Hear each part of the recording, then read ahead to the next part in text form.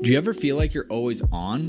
What do you do when you need a moment to chill? How would you like to hit the reset button to get ready for what's next? These days, everything is go, go, go. It's nothing but nonstop hustle all the time. Sometimes you just need a moment to turn off and hit reset, and that's when you can reach for Coors Light. It's made to chill. Look, it's summertime, transfer window is coming up. It's gonna get crazy, so if you ever just wanna, again, take a step back and relax, read the transfer rounds, read the gossip rumors, grab a Coors Light. It'll be perfect companion for all those transfer merry-go-rounds.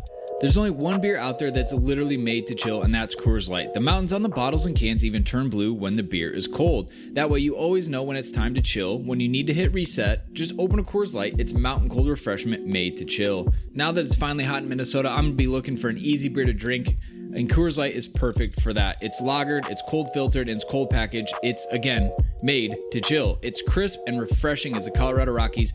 Perfect for a moment to unwind. And so when you want to hit reset, reach for the beer that's made to chill. Get Coors Light in the new look delivered straight to your door with Drizzly or Instacart. Coors Brewing Company, Golden, Colorado. And, as always, celebrate. Abner Mares is a world champion boxer, Olympian, sports commentator, and most importantly, dad to two little girls.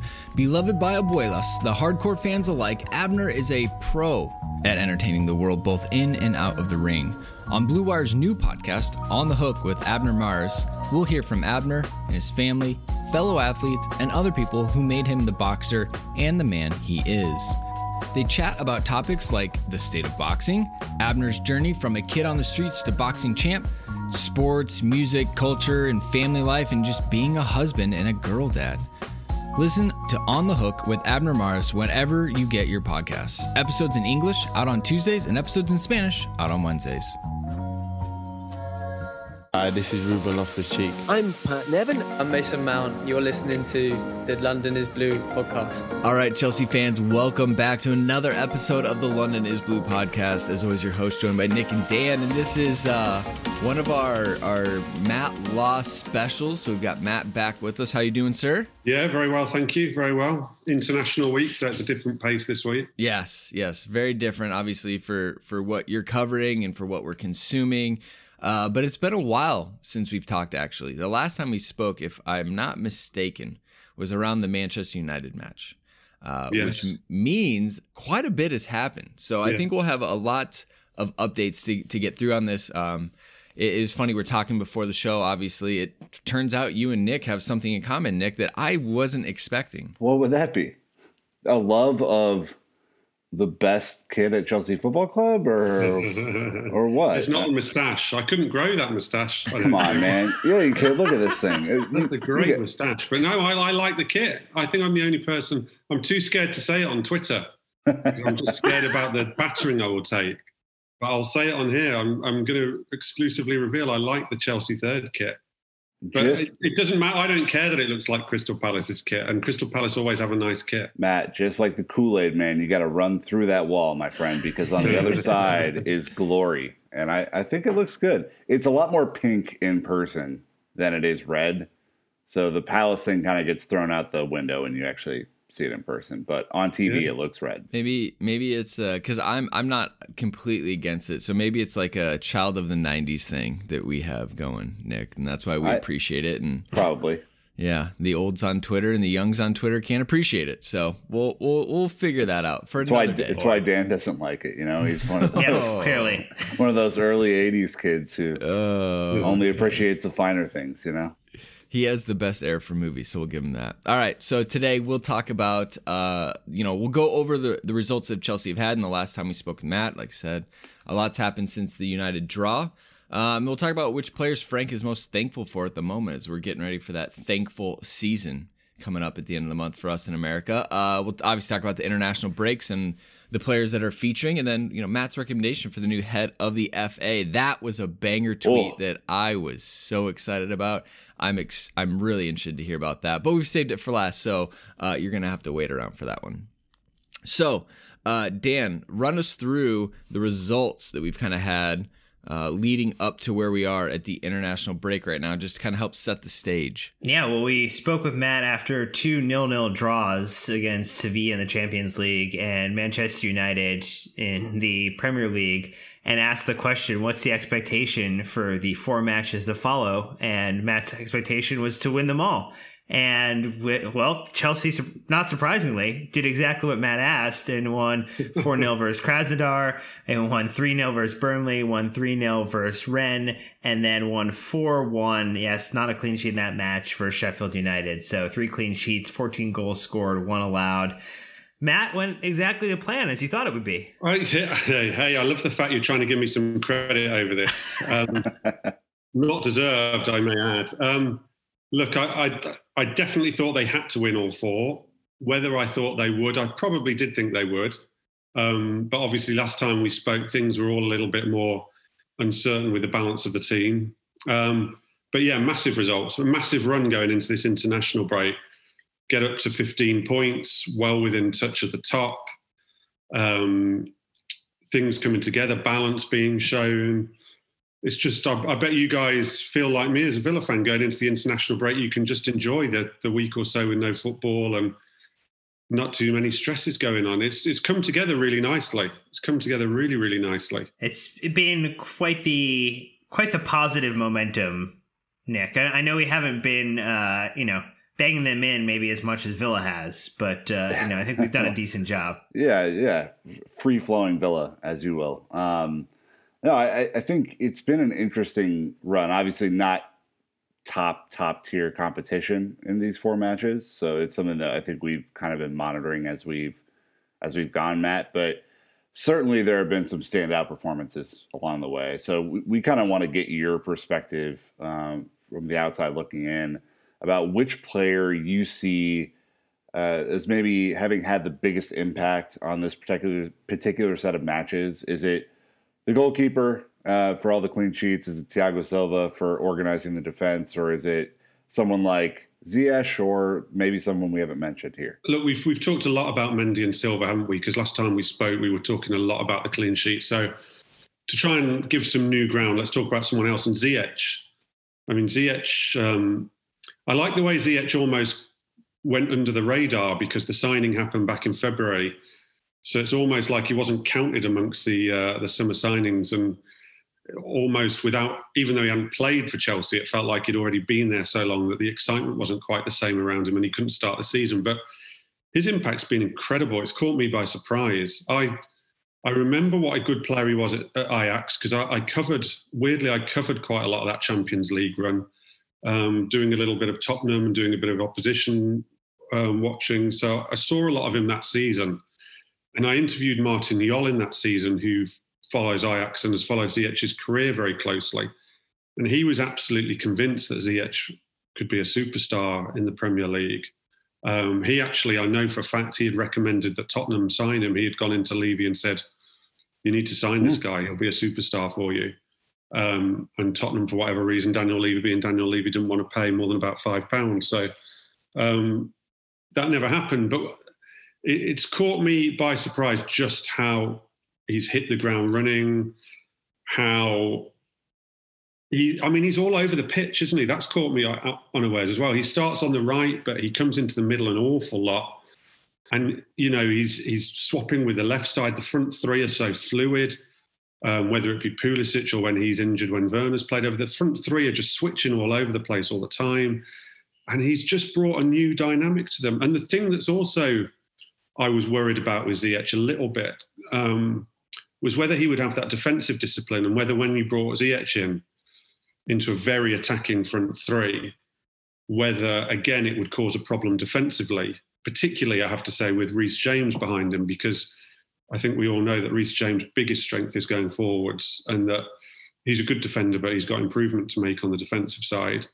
And I thought that might be a vulnerable issue for them. And it might be in time, but it hasn't been so far. It's just those two. Reece James as well, the last few games has been unbelievable, I think. Really, really good.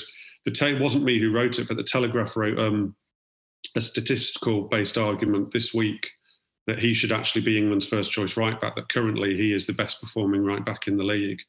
and they based it a lot on stats, and it just shows you how well Reece James has been doing. I think this has been the perfect run of matches where it's not elite opponents picking us apart and maybe doubling in on that Ziyech Reece area.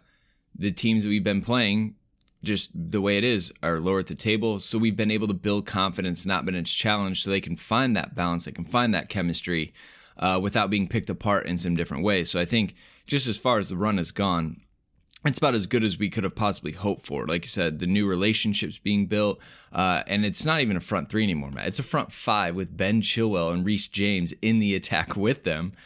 Seeing some like the average positional player, maps and things like that. Ziyech is another striker, the where he's playing in some things like that too. So it seems like this team has really taken a huge change, and obviously, with Silva and Mendy defensively helping on top of Ben Chilwell. To me, I guess, where do you stand with how quickly this transformation has come? It was, the 3-3 draw, then the Southampton, and you're like, oh, all right, we're kind of on the wobbles here. Draw against United, draw against Sevilla, and then haven't looked back since then. It's amazing. I think we've got to be careful. I know it's easy to get very carried away, and I think we've got to be careful because, as you've alluded to, it's not been top opposition. And, I still think there'll be bumps along the road here. But I always felt, we spoke last time, I always felt that those goalless draws were a really good stepping stone after what had gone before, having proven they could score. But they found that balance quicker than I expected. I do think the second half in Krasnodar was huge because he made some substitutions. He brought Pulisic on for sort of the last, I'm going back in my memory a bit now. Was he on for about 15, 20 minutes, Pulisic, in that game? Yeah, roughly. And they went 4-3-3 all of a sudden in that game. And that last 20 minutes, something clicked in Krasnodar, I thought that was huge for them because I thought the first half in Krasnodar, they didn't play very well. I was disappointed in them. The second half, they were playing quite well. And then the last 20 minutes, something clicked. And I thought it was to do with the substitutions. I thought it was to do with Pulisic. I thought it was to do with switching to more of a 4-3-3, where it'd been a bit more like a 4-2-3-1 before. Small changes, but it just seemed to click from there. And then from there, it's like a switch has been flicked. Like, I think Lampard's looked at it, and I think ideally he wants to be a 4-3-3 now. There'll be times when he has to be a 4-2-3-1 still, but I think he now knows he wants to be a 4-3-3. That is going to be the best formation with the players he's got. I think when Kante's back, I still prefer Kante in that middle role.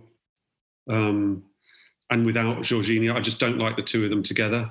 I think they're both, Kante's an incredible player. I think Jorginho's a fine player. I don't like the two of them together particularly. And Mason Mount, who was getting a lot of stick, has really benefited from it as well, has really benefited from, again, dropping back a bit further into midfield, being a bit more of an 8 again, sort of an 8/10. And it's really worked for him too. And when, I don't want to overstate the importance of Mason Mount because Chelsea have got an awful lot of top quality players and probably players who are actually more talented than Mount.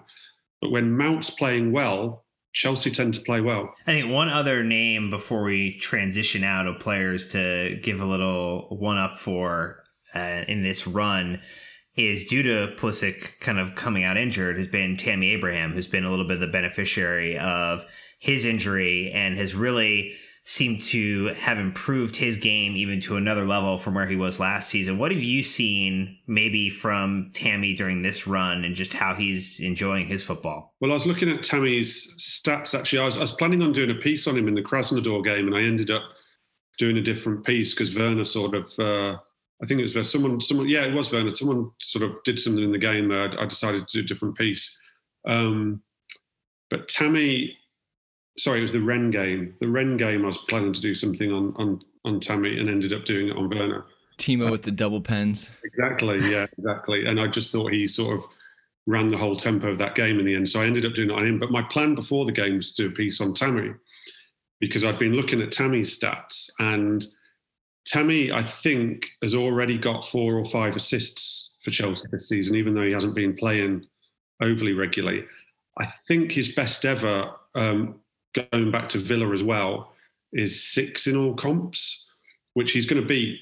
And it shows you he's added something to his game. He's holding the ball slightly better. I still think that could be worked on. But what he's really got is awareness of what's around him now. Tammy was a pure goal scorer before, and I loved him for it. I loved him at Villa and I loved him last season at Chelsea. He was a pure goal scorer. He was a get it in the box, those long legs of his. He can get onto any cross. He can get a boot before a goalkeeper and lob it over the goalkeeper. That was Tammy Abraham. Now there's more to him. His head's up a bit more. He's aware of what's around him. He's aware of other people's runs, and he's finding assists. And he's a big plus to the team. And I must say that Tammy's attitude has been fantastic, because he could have easily gone into a real sulk at the start of the season. He was Chelsea's top goal scorer last season. I know at the end of the season, Giroud came in and basically got Chelsea into the Champions League. But, footballers' ego is what they are. If you're the top goal scorer at a club, you expect to start the next season. You don't expect to be on the bench. And, signings come in, he's dropped to the bench. He could have easily had a sulk. He still hasn't had a big new contract, because they just did the renewal that was an option renewal. So he's still not on the kind of money that a lot of players there are. There's a lot of reasons why Tammy could be very unhappy.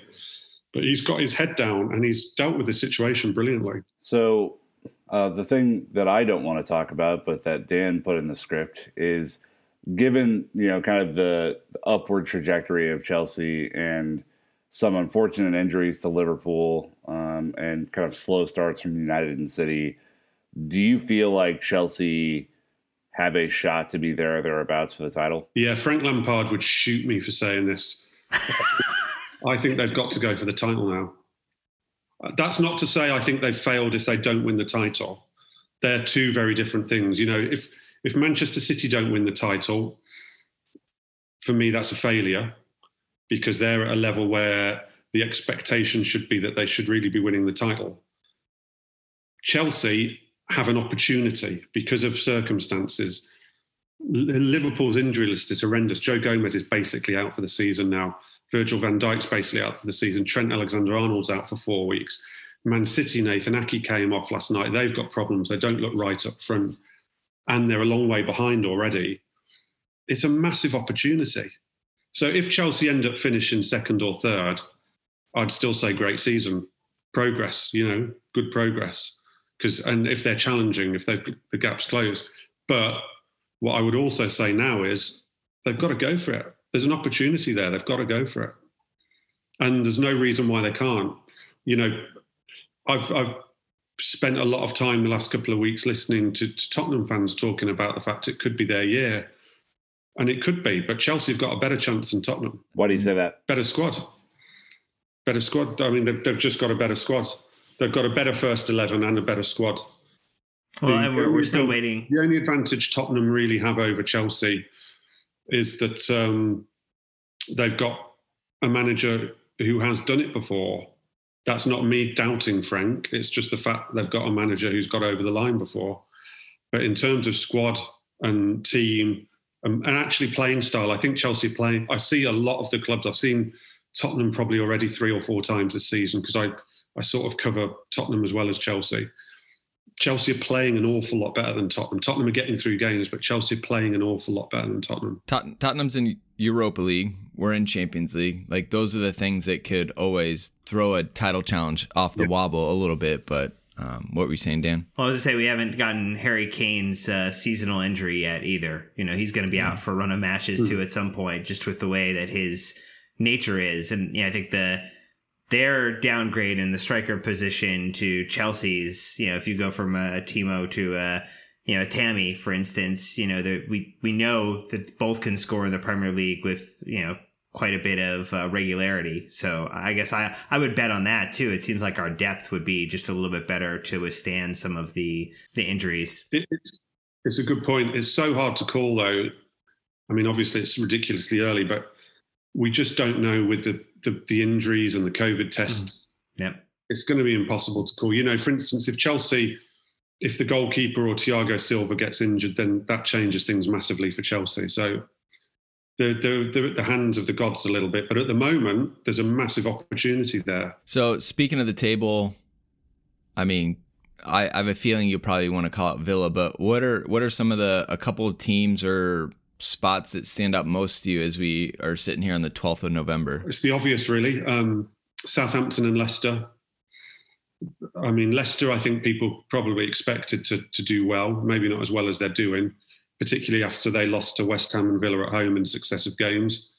They've bounced back. Fofana at Leicester looks a real find. Their recruitment's very good. I've got to say, if you look at it, take Southampton at the moment because they haven't done a lot of recruitment. But the teams up there, Chelsea, I would say, recruited better than anybody else. And I think that's already evident. I think their recruitment over the summer, even though Havertz hasn't been spectacular yet, I don't think you can fault any of the recruitment. Villa clearly recruited well. Villa are up there and benefiting from it. Leicester have clearly recruited well with Fofana and the Belgian lad, Castagna. Recruitment's playing a big part at the moment. Man City haven't recruited very well in the last few years, to be honest with you, and that's why they're sliding down. So I think you can see already the teams that did recruit well. Tottenham, to be fair to them, Tottenham recruited well in the summer. They're up there. The recruitment in the early part has played a massive part. And then Southampton are the anomaly. Southampton are the real anomaly. I mean, I watched them tear Villa apart in the first half, and I watched them at, obviously, Chelsea, where in the second half they outplayed Chelsea. And they're a good side. The problem they've got is like Villa, like Leicester, they're only ever one injury away from probably a bad run of results. And I think in December, again, Leicester in Europe, so that's a bit different, but certainly Villa are benefiting at the moment from not being in Europe. When we get to December and all these clubs who are either having easier times in Europe or have not been in Europe, in December, the whole of the Premier League's got to play every 3 days. And that's when the squads are going to kick in. And I think that will then really start to shake the table down a little bit more. Yeah. I'm sure I'll be yelling from my soapbox about rotation a lot more then, as I'm already started at this point. So, all right, well, we're going to take a quick break. When we're back, we're going to pivot to internationals. Obviously talk about Chelsea's stance on them, and then the new head of FA. I'm going to tease that again because it is amazing. So thank you to the sponsors for financially supporting the show. We will be right back. 2020 has been hard enough. And you know what? Worrying about your routine for taking care of business below the belt shouldn't have to be one of those things you're concerned about. Thankfully, our friends at Manscaped are making your life simple, and they're going to allow you to turn your bathroom with a snap into your very own private, this is the exact copy from the text, Dong Salon. They're concerned about your bangers and mash. They don't want it to look like a mess. They don't want it to be the worst. Get it? Bangers and mash and worst. Anyway, they just released their products in the UK, Canada, and Australia. The Lawnmower 3.0 trimmer offers a replaceable ceramic blade with the advanced skin-safe technology that helps reduce grooming accidents. That's a plus. Waterproof technology allows you to groom in the shower and for up to 90 minutes, hopefully not all in one sitting. And they also released their Shears 2.0 nail kit, which is the perfect add-on for their Lawnmower 3.0 trimmer. Their perfect package, pun intended, comes with 2 free gifts and other liquid formulations to help complete your ball trimming routine. These formulations are all vegan, cruelty-free, dye-free, sulfate-free, and paraffin-free, if you know what all those are, to keep your, yes, this is in the text too, disco stick in good hands. Look, you're probably thinking about it, you want to keep yourself smelling fresh. You got the crop preserver for keeping the odor to a minimum downstairs. They've got a crop reviver toner that is spray-on for the jewels. And then they've also got a foot duster deodorant. So good, you can even reduce the odor of the dirtiest feet. All these things sound great. And you know what? They got a code for our listeners. London is Blue. Gets you 20% off, free shipping at manscaped.com. And so, if you want to protect the package and not have it be the worst, go hit it up now. Manscaped.com. Use the code LondonIsBlue for 20% off plus free shipping. Even though sports had a break, your business didn't. You have to keep moving, and that makes hiring more important than ever. Indeed is here to help. Indeed.com is the #1 job site in the world because Indeed gets you the best people fast. Unlike other sites, Indeed gives you full control and payment flexibility over your hiring. You only pay for what you need. You can pause your account at any time, and there are no long-term contracts.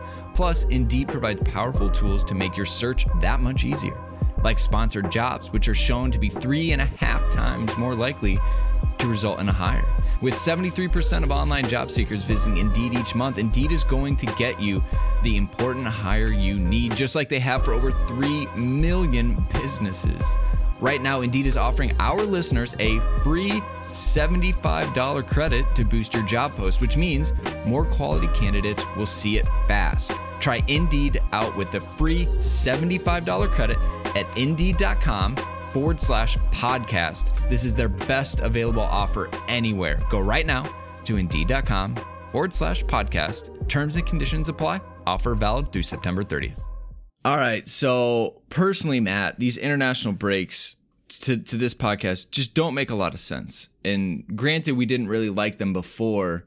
Now, with the global pandemic, the travel, the risks, everything involved, for even America to go play Wales in a friendly, I have no interest. I almost want to boycott watching it because I don't think they should be doing it.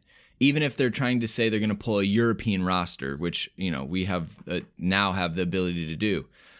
Do you have any insight on what Chelsea's stance is towards these international breaks right now, specifically with the pandemic being what it is right now? Because I'm sure, again, they probably don't want their players to leave ever. But with it being a pandemic, is there a change in stance from them? Their stance is the same as most of the clubs. They're very frustrated that they've turned... Look, I think all the clubs accept that we've got this Nations League in Europe, and whether you value it or not, it is a competitive fixture.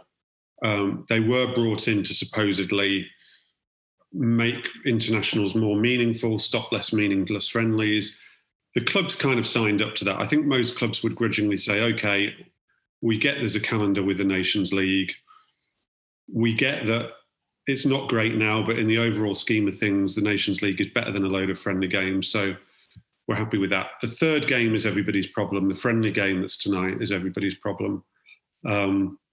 You know, why are we playing 3 games in a week? Why, when we've got 2 Nations League games, are we then also having a friendly game? I thought we were trying to be getting rid of these friendly games. England's original friendly game was against New Zealand. That got cancelled because of COVID. Everybody thought, hooray, we don't have to have that game, and they rearranged another game.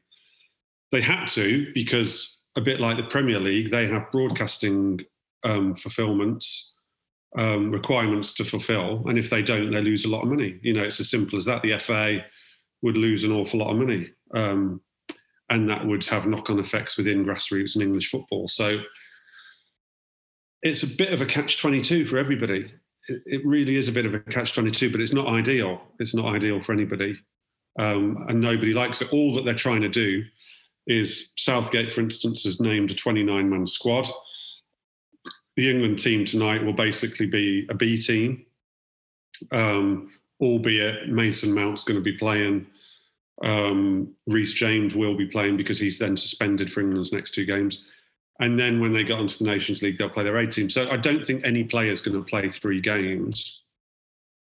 But yeah, it's frustrating. It is frustrating. Albeit, I've covered a lot of international football, and I've been to the major tournaments, which I love.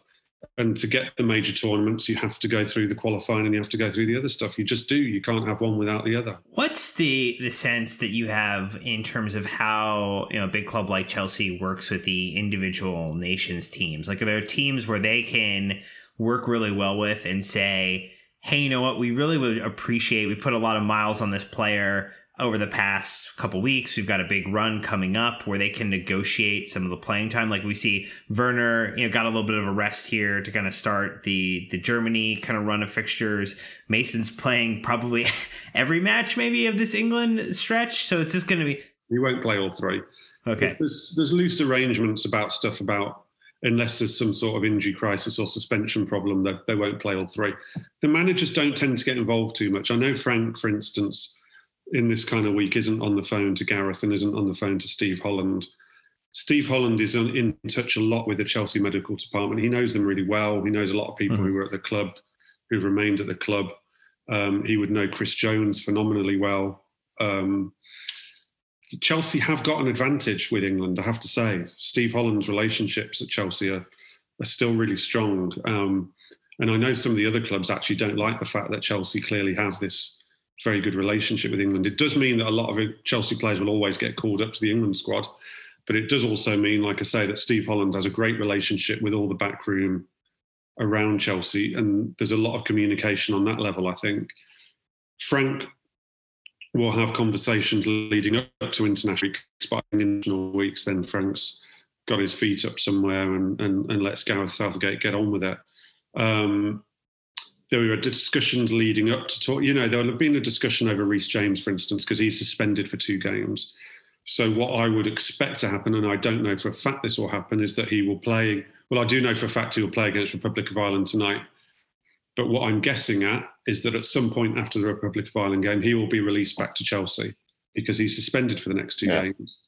And that would have been agreed within the call-up and stuff. So there's communication, but it's not like Gareth and Frank are on the phone to each other this week, no.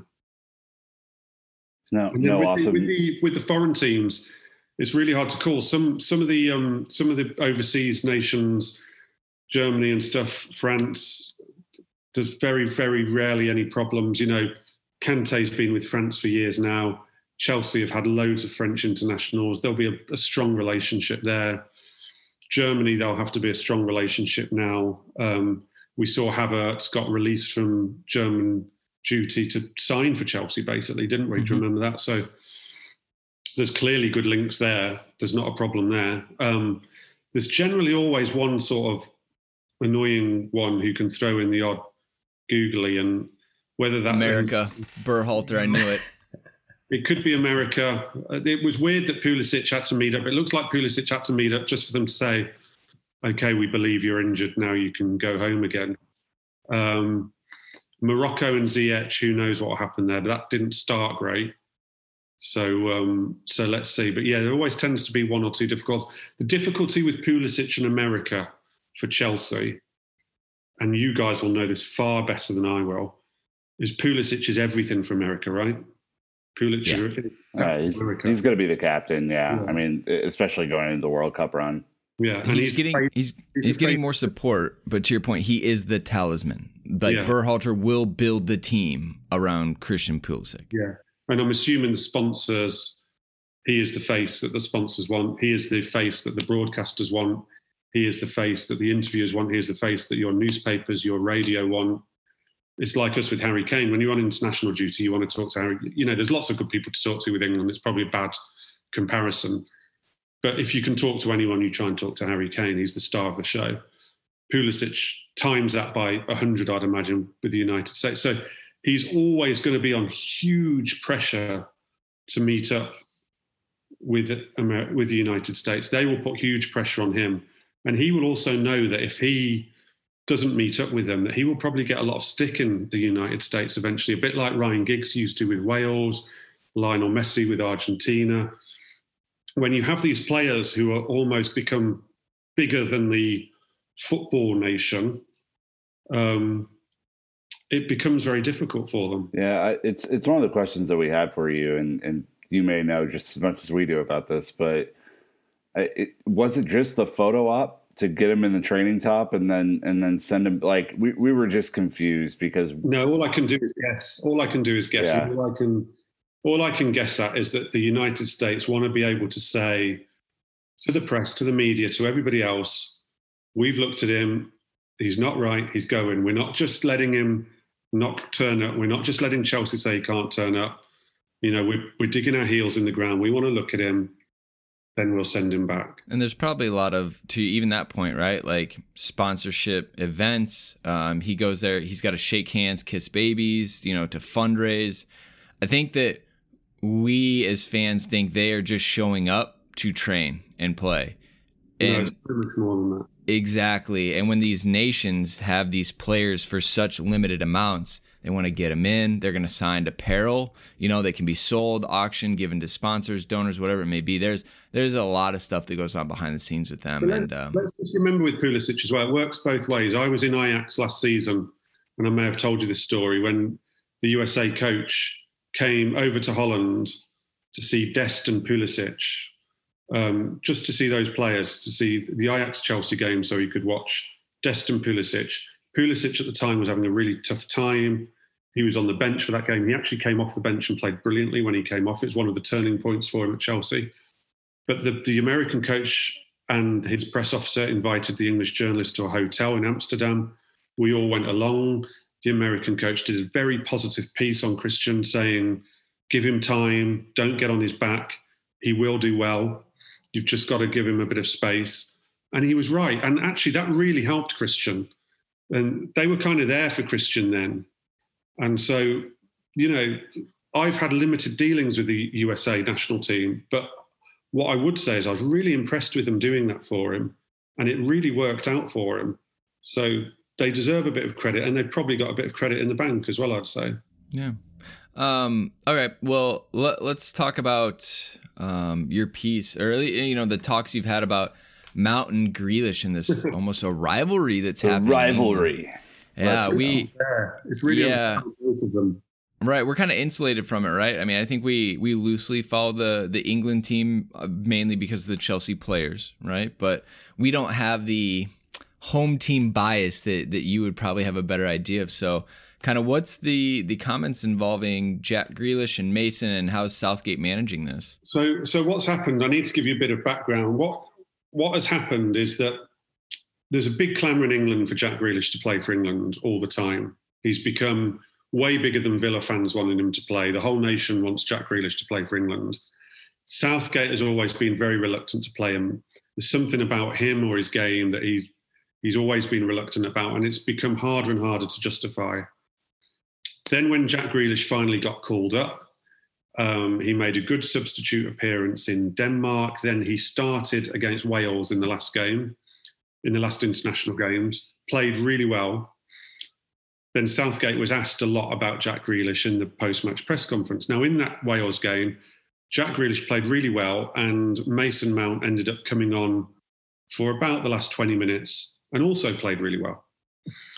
And whenever Southgate got asked about Grealish, I think completely unintentionally, he kept talking about Mount. So a journalist would say to him, or someone would say, how did you think Jack Grealish performed today?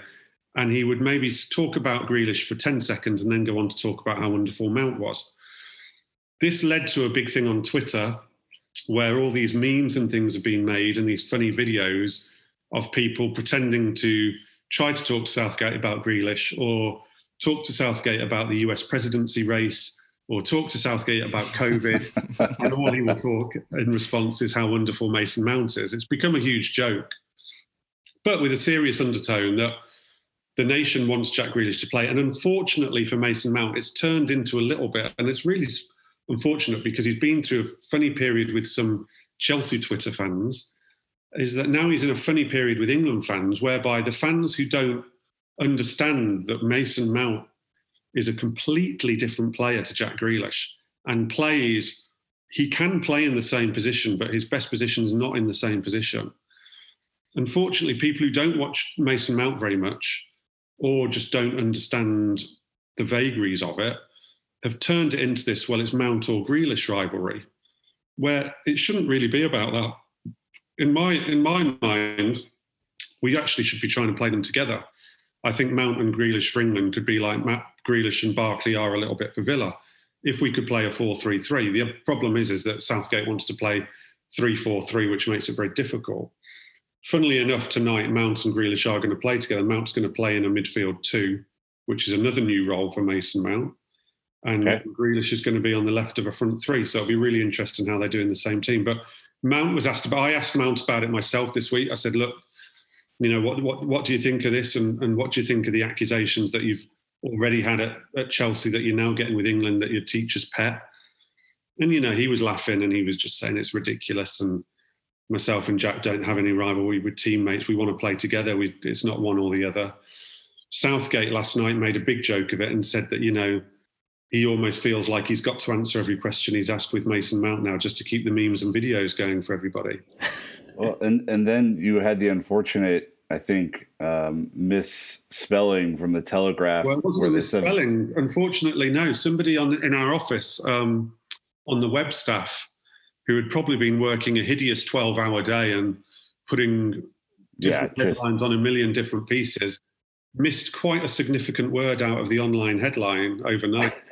So it read as Mount, I do have a rivalry with Grealish, which of course would be a sensational story, but oh my God, obviously was the opposite. So yeah, I had a fraught morning. Fortunately, I always get up very early because of my young kids. So I got up to 6:30 to lots of messages about this headline. And then I think within an hour, we'd managed to sort it out. Unfortunately, the newspaper the headline was fine in the newspaper too. These things happen sometimes. Yeah.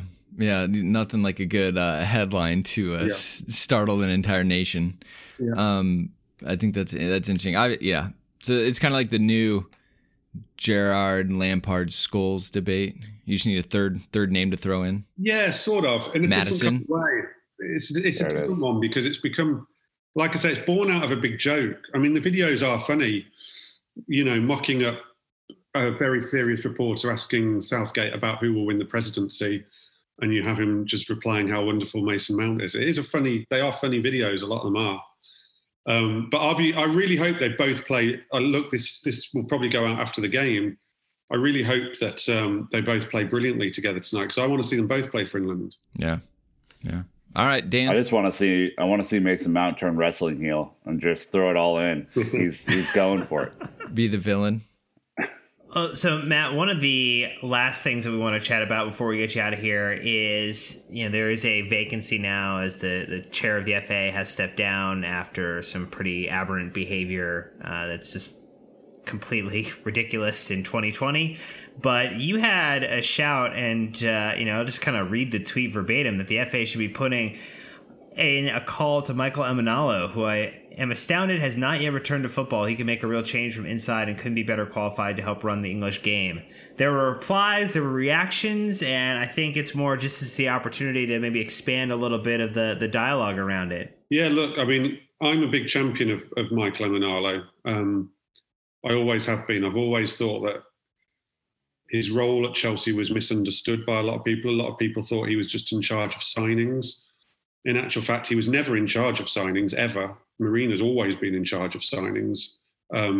He played a big part in signings, but that was a small part of a huge job he had. I mean, a much bigger part of his job was creating the academy, was the loan system, was the processes Chelsea have for scouting, was the processes Chelsea have when they built their own Y-Scout computer program. They built their own because they knew that the public one could get hacked into by other clubs, which has actually happened. Liverpool and Man City got into a big legal court case because one of them hacked into the other one's Y-Scout account and looked at the players they were looking at. Michael, years ago, realised that could be a possibility, and actually Chelsea developed their own programme, which only Chelsea have got the keys to, and which everybody says is way better than the sort of public programme that a lot of clubs use. So his job was massive, and what he did at Chelsea was actually incredible. And I've always felt that. And I now feel that the Monaco thing, I think Michael would say himself, he should never have gone there. It was a bad decision. The club was not set up in the right way at all for him to go in and implement anything that he wanted to. You could look at the manager turnover after he left. I think they quickly went through 2 or 3 managers straight away. He went into a basket case not quite fully clued up in terms of what was going on there, and it kind of hit him in the face a little bit. And now that seems to hang over him, and it's a real shame. But I just think he now is in a stage where he would be wonderful to go into a club or an organisation, a bit like he did at Chelsea all those years ago, and just start implementing the basics and building a culture. He built a culture at Chelsea. And I would love him to do that for English football. Look, I don't think he will. I think the FA would be scared of him. I don't think they will put a call into him. I think probably he would rather go back into club football than work in a national association. But he would be my first choice every day. But I mean, I champion Michael for a lot of things because, when the FA technical job came up, he could do that job as well. When the Villa technical director job came up, I'll admit I did everything in my power to try and get messages into Villa to say, someone put a call into Michael Emenalo, please. I think he could do a wealth of roles, and I think the chairman of the FA would be great for England football, but I probably don't think it will happen, sadly. Who then do you think is the most likely candidate? It's an impossible question to answer, and it will probably be somebody a lot of people have never heard of. There's a lady, Baroness Sue Campbell, who is very high up in women's football and has done an awful lot through sport. She's a very qualified candidate, but obviously not the same sort of profile as someone like Michael. I think she's got a good shout. Paul Elliott, who's within the FA already. Obviously, Chelsea fans would know Paul Elliott. He will have a shout, but it's not like it's not like a normal vacancy with a football manager or player transfer. It's not one you can easily speculate on. I hadn't heard of Greg Clark before he joined the FA, for instance. Well, judging on the replies that tweet got of yours and some of the getting stuck inness from you, Matt, I think we might have to maybe set some time aside and do a Michael Emenalo overview piece and share that out, because definitely, I think he, even when he did the palpable Discord line. That was a very interesting time to be a Chelsea fan, and I mean, there's lots of. He's a really interesting story, and his role is completely misunderstood by so many people. People will say, "Oh, he signed Papadiel Bodji." Not really. He's responsible for that terrible window when we signed Drinkwater and everyone. He is partly responsible, but certainly not fully responsible. And then people don't get all the other work he was doing. He tells a fascinating story, just to carry on, I'm going to have to go soon, but he tells a fascinating story whereby he didn't tell me the name of the manager. So I want you to know that he didn't tell me this, but somebody else at Chelsea told me it was this manager. So I feel free to be able to say it because Michael wasn't the source of the name. But Andre Villas-Boas, when Michael was signing up youngsters like Kevin De Bruyne, like Romelu Lukaku, like Thibaut Courtois, he was getting all the scouting done in Belgium. He's got roots in Belgium because he played in Belgium. He knows the Belgian game, and he knew that something special was happening in Belgium. And it was when Villas-Boas was Chelsea manager. And Villas-Boas got wind of the fact that Chelsea were getting all their scouts into Belgium. They were trying to sign Belgian players. Villas-Boas went in very annoyed to Michael, saying, "What's Belgium? Since when did Belgian players become? Why aren't we looking at Brazilian players? Why are we looking at what's Belgium in world football? Why are we doing this?" And Michael turned around and said, "I'm not looking at passports. I'm looking at the players, and there's something special going on in Belgium." And he in that instance, he was a bit of a visionary. He saw the Belgian thing going on way before it happened. And if Villas-Boas had his way, you'd have been just sending everybody off to Brazil to look for the next Hulk or someone. Oh man, what a throwback name to end on. The rumor that never ended. Well, Matt, thank you so much as always. Love ending on a story like that. Everyone, go check him out. Obviously, at the Telegraph, the subscription is well worth it. We are all individually subscribed to the Telegraph. So, anyways, thanks, Matt. Enjoy the international break, and I guess we'll be talking to you soon. All right. Yeah, good stuff. See you later. All right, take care. All right, Chelsea fans, for the rest of you, that's going to wrap us up. Enjoy your international break, all right? I don't know. You guys are in my head. I'm completely done. We broke them again. I've got to go and get my kids. All right, see you, Matt. See you later. Bye, Matt. Cheers. See ya. Too early. All right. Until next time, Chelsea fans, you know what to do. Keep the blue flag flying high. I have to look at you two dummies every time. All right, anyways, hey, look, Matt had to wrap, so we're going to just outro quick. International break, slower cadence, obviously, but it doesn't mean we're still not doing stuff. Discord is the best way to stay engaged with everything we're doing. But that's going to wrap us up, Chelsea fans. So until next time, you know what to do. Keep the blue flag flying high.